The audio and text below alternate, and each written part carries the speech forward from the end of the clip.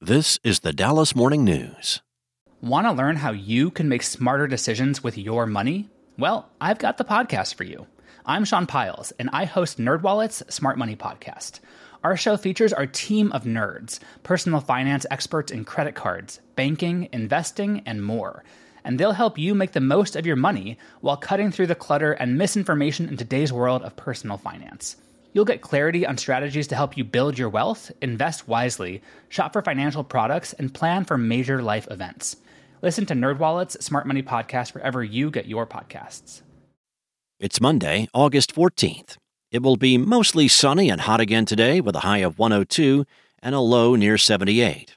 Relief from the heat is in sight, though. High temps tomorrow and Wednesday are not expected to hit triple digits. Here are today's headlines.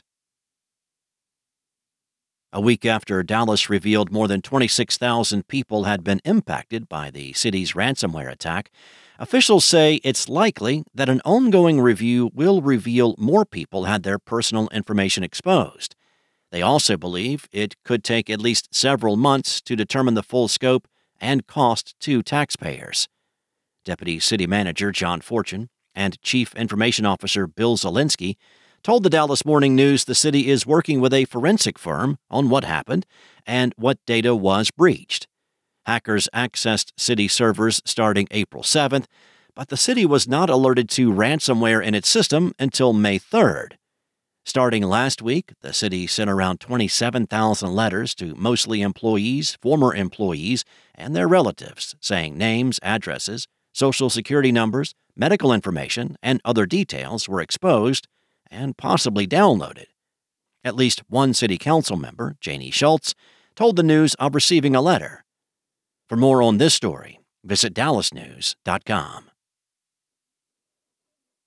In other news, Amarillo Congressman Ronnie Jackson threatened to beat a state trooper and bury a West Texas sheriff in the next election after deputies pushed him to the ground and handcuffed him at a rodeo, according to a sheriff's incident report released Friday night.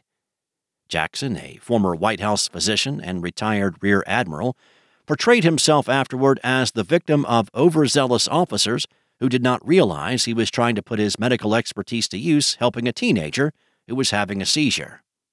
The report on the July 29th incident from Carson County Sheriff Tam Terry portrays the GOP congressman as belligerent and uncooperative. It says deputies asked Jackson to step back at least 4 times before they detained him, and he had also ignored the state trooper's order to step back to let emergency responders help the girl.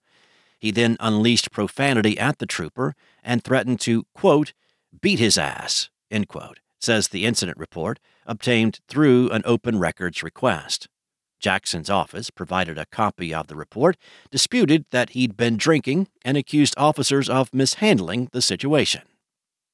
Up next, after 2 people drowned in Louisville Lake this week, the city is closing public access to the swimming beach at Louisville Lake Park indefinitely. Louisville Parks and Recreation said Saturday the closure is because of safety concerns following several recent incidents, including the 2 drownings. Louisville spokesman Matt Martucci said receding shorelines expose access to ground that is rockier compared to the shore, leading to a greater risk of falling or slipping. It also exposes easier access to drop-offs, holes, and uneven ground that is normally covered by water. The body of a teenager was recovered from the lake Wednesday after the Louisville Fire Department's dive team responded to the public swimming area of the park. The 17-year-old boy has not been identified. And on an idyllic night, Dallas Mavericks great Dirk Nowitzki took his rightful place among basketball royalty as an inductee in the Basketball Hall of Fame Saturday night. Nowitzki was visibly emotional as his time neared, but he apparently collected himself after being called to the stage, perhaps because the thunderous cheers from a sizable Mavericks contingent lasted a full minute. The 45-year-old Nowitzki is the first German and 7th Mavericks player voted into the Hall, but he's the only Maverick Hall of Famer who spent his entire career, an NBA record 21 seasons, in Dallas. This year's class had a definite international flavor, with France's Tony Parker and Spain's Paul Gasol among the inductees.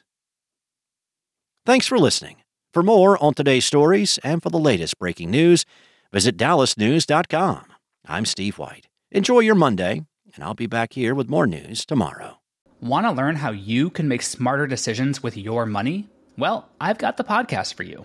I'm Sean Piles, and I host NerdWallet's Smart Money Podcast. Our show features our team of nerds, personal finance experts in credit cards, banking, investing, and more. And they'll help you make the most of your money while cutting through the clutter and misinformation in today's world of personal finance.